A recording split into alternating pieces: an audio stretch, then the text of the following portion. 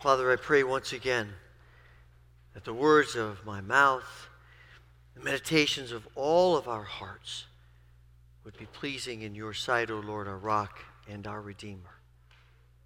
Amen. In his book, Shaped by the Cross, Ken Gire talks about the incident that occurred a number of years ago when a person he calls a madman jumped over the railings and began attacking Michelangelo's statue, the Pietà.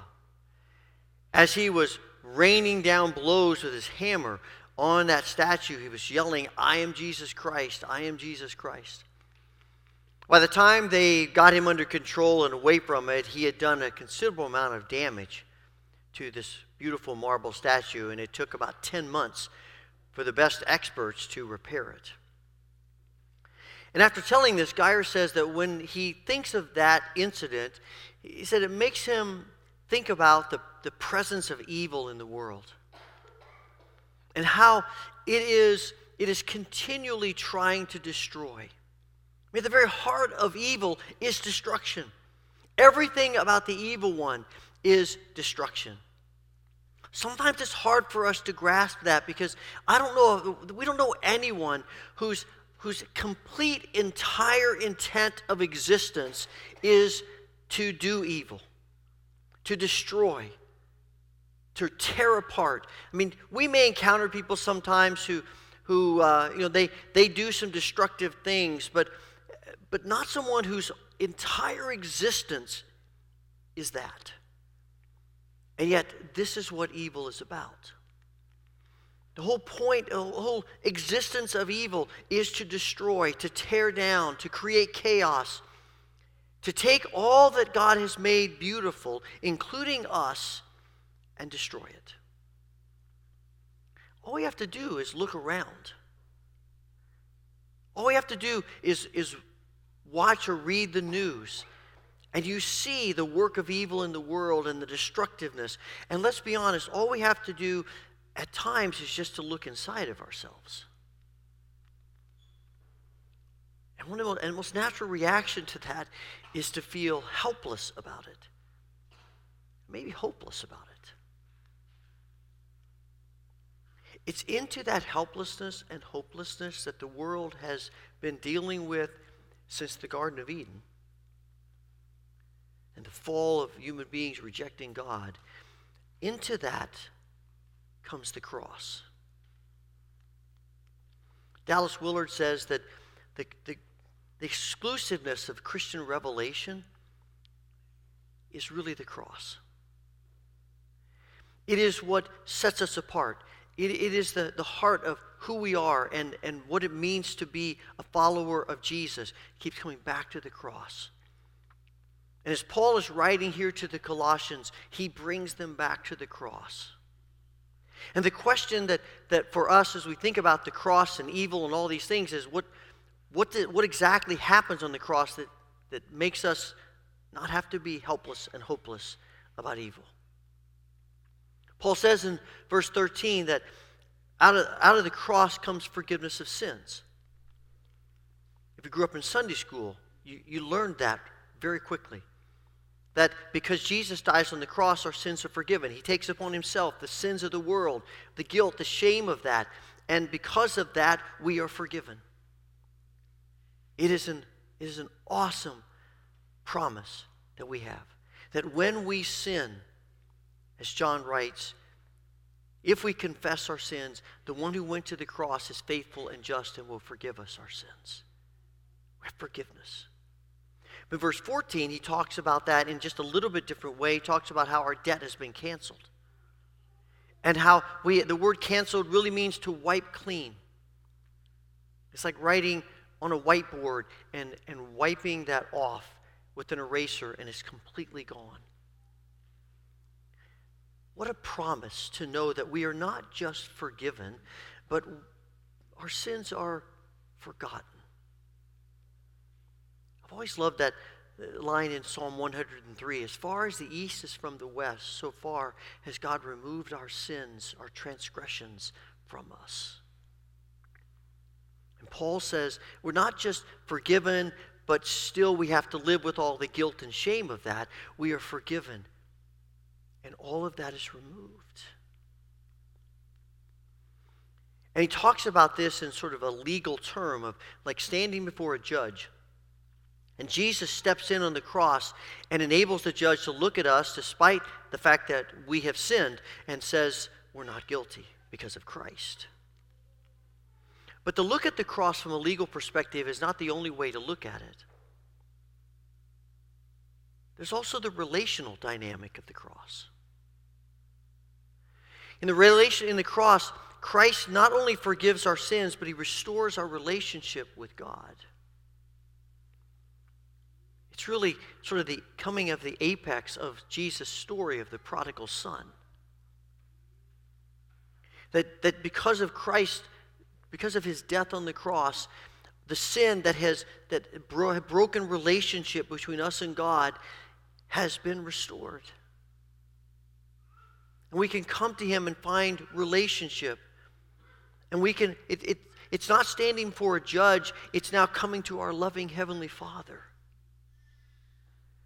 who has been wooing us and calling us and caring for us and wanting us all the time. But because of Christ, now the way has been made for us to find that restoration. But that is also not the only way to look at the cross. In one of his books, Derek Flood says that when you think about justice in the New Testament, it doesn't just mean punishment. In fact, in the New Testament, the idea of punishment really isn't all that significant. The idea that you find of justice is to make new again,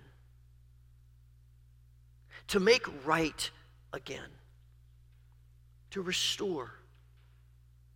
We see this ultimately as we get to the end of the book of Revelation, when we find that all of God's creation that has been broken and shattered is now restored, made new. And that starts at the cross. And there is this sense in which what Jesus does on the cross, as wonderful as it is to have our sins forgiven and to have the debt wiped clean and to restore a relationship with God, there is even this deeper sense that Paul writes about in verse 15, when he says that he triumphed over the evil powers. He disarmed the rulers and the authorities.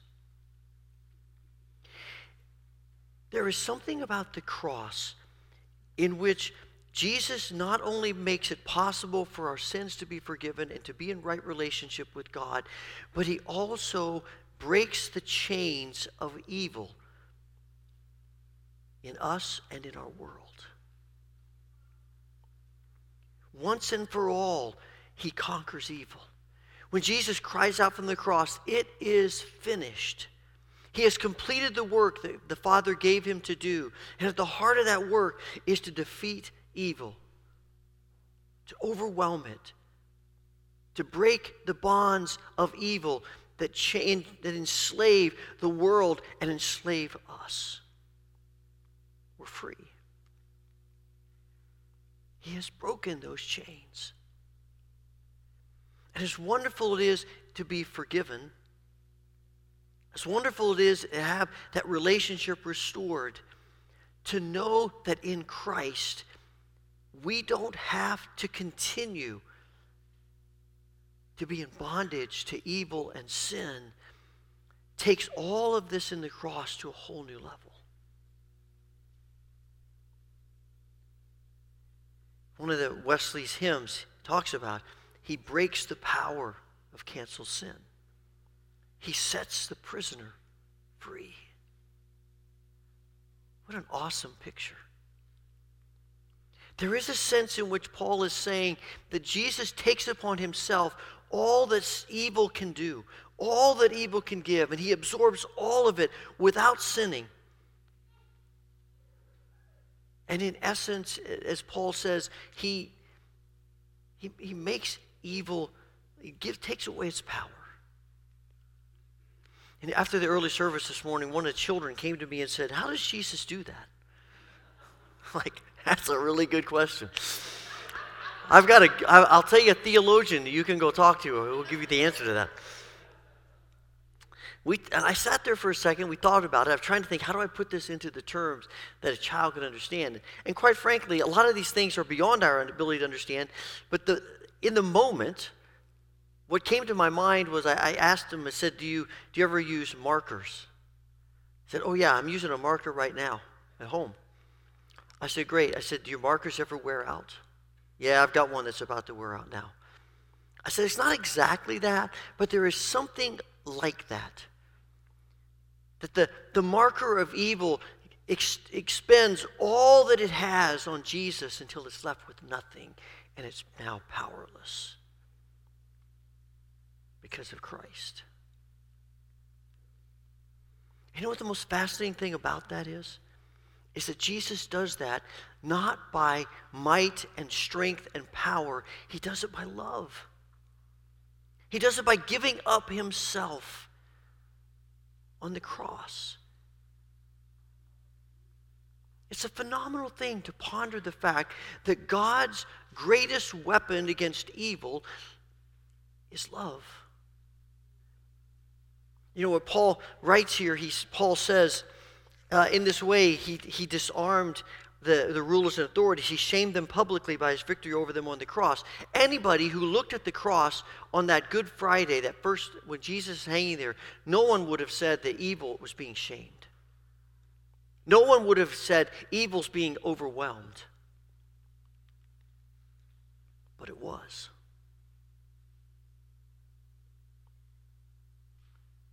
Jesus uses the power of giving up himself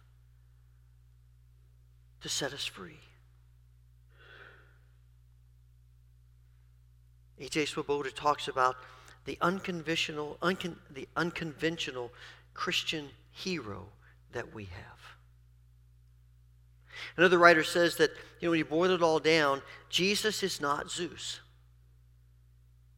That's not how God accomplishes his purposes in the world. He goes to a cross. And in that cross sets us free. Are we still going to struggle? Of course we are. We haven't arrived yet. But as Paul says, when you're set free, you have a power within you that doesn't have to succumb to sin. Here's the thing about freedom, too. When we think of freedom, we tend to think, "Oh, great, now I can do whatever I want." I mean, isn't that the way we tend to think of? What does freedom mean for us? Freedom means I'm no longer held back by other people's expectations, by rules, all that kind of thing. And Paul says here, he talks here about how, you don't have to live in those rules anymore. Don't touch this, don't handle that, those kinds of things. He said, you don't have to worry about that anymore. And on the surface, that appears to be that Paul is saying, we're right. It means you can now do whatever you want to do. But I'm pretty sure that that's not what Paul means. I'm pretty sure that the meaning of Jesus from the cross setting us free isn't to enable us to be more selfish, to be more self-centered, to be more self-absorbed. I think the freedom we have is now the freedom to give ourselves away. We don't have to be, we're not in bondage anymore to making sure people know how wonderful we are. We're not in bondage anymore to making sure that people know we're always right. We're not in bondage anymore to prove ourselves and to gather and to hoard and to accumulate and all the things that we tend to do as we think about freedom in the way this world thinks about freedom. We've been set free to not have to live like that anymore. We've been set free that we can give ourselves away in love, in service. And out of that, people see Jesus in us in a way that we would have never dreamed. And what I find so fascinating is that we look at that and think, oh, I have to give up my life. Jesus goes willingly and lovingly to the cross. And I love that verse in Hebrews 12 that says, for the joy set before him, Jesus endured the cross.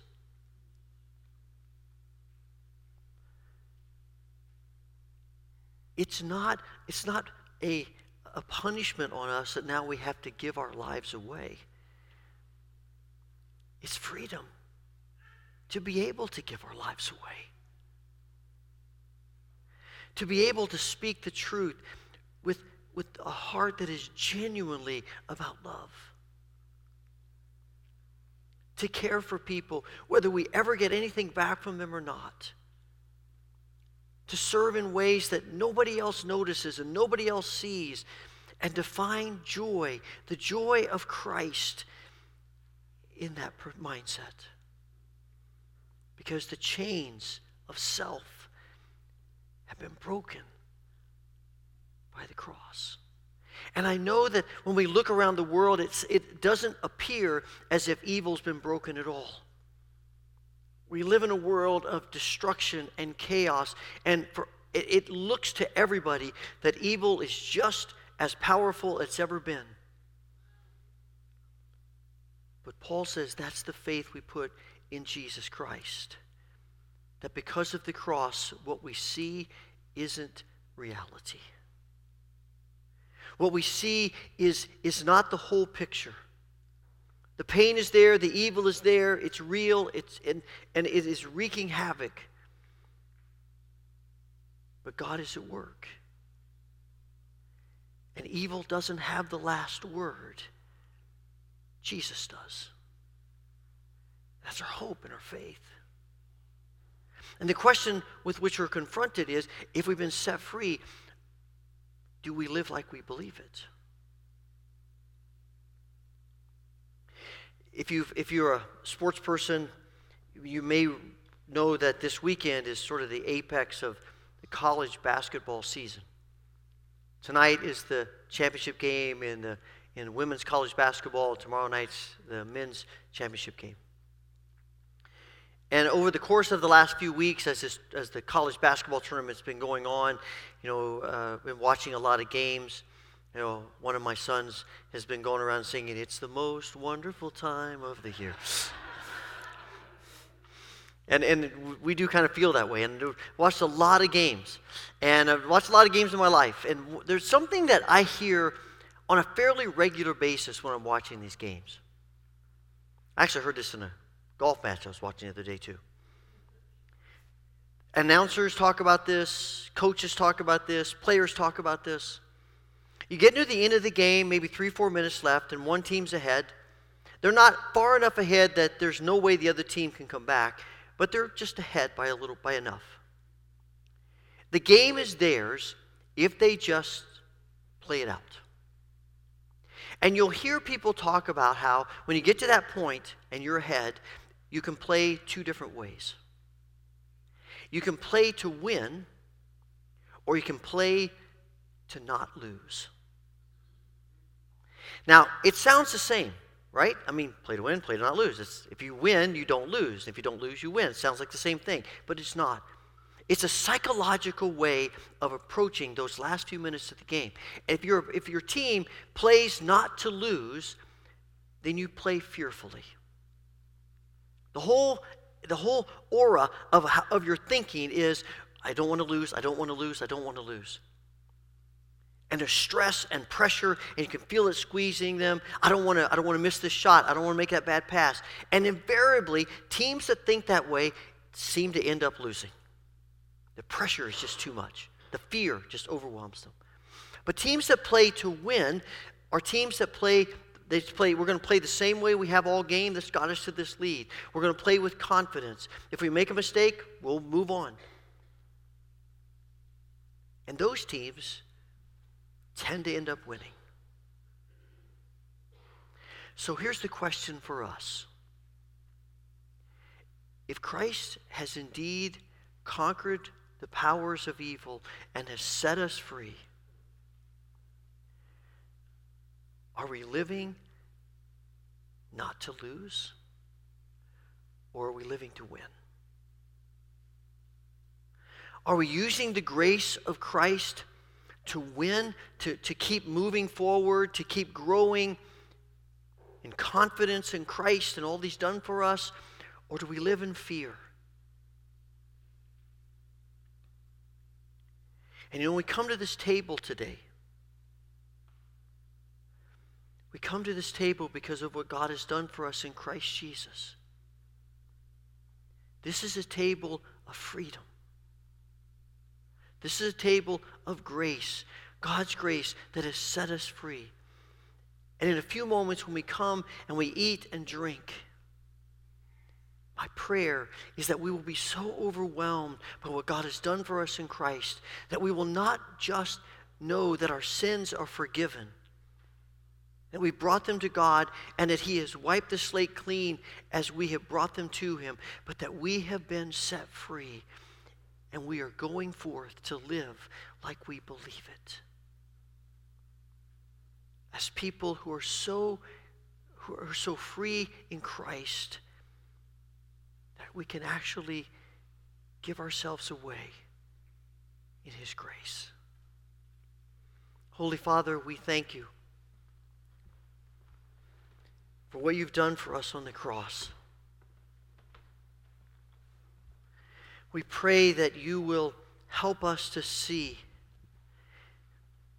that in Christ our chains have been broken, that we've been set free through Your grace and mercy. And in that truth, let us live in surrender. Let us live in openness, in repentance, in love. May we be filled with You as we grow in You. Father, we pray Your anointing, Your blessing upon the bread and the cup of which we are about to partake today. Let it be food for our souls. Let it inspire us. Let it open our eyes, our hearts, our minds to who You are, to what You've done, and to what You call us to be in Jesus. In His name we pray. Amen.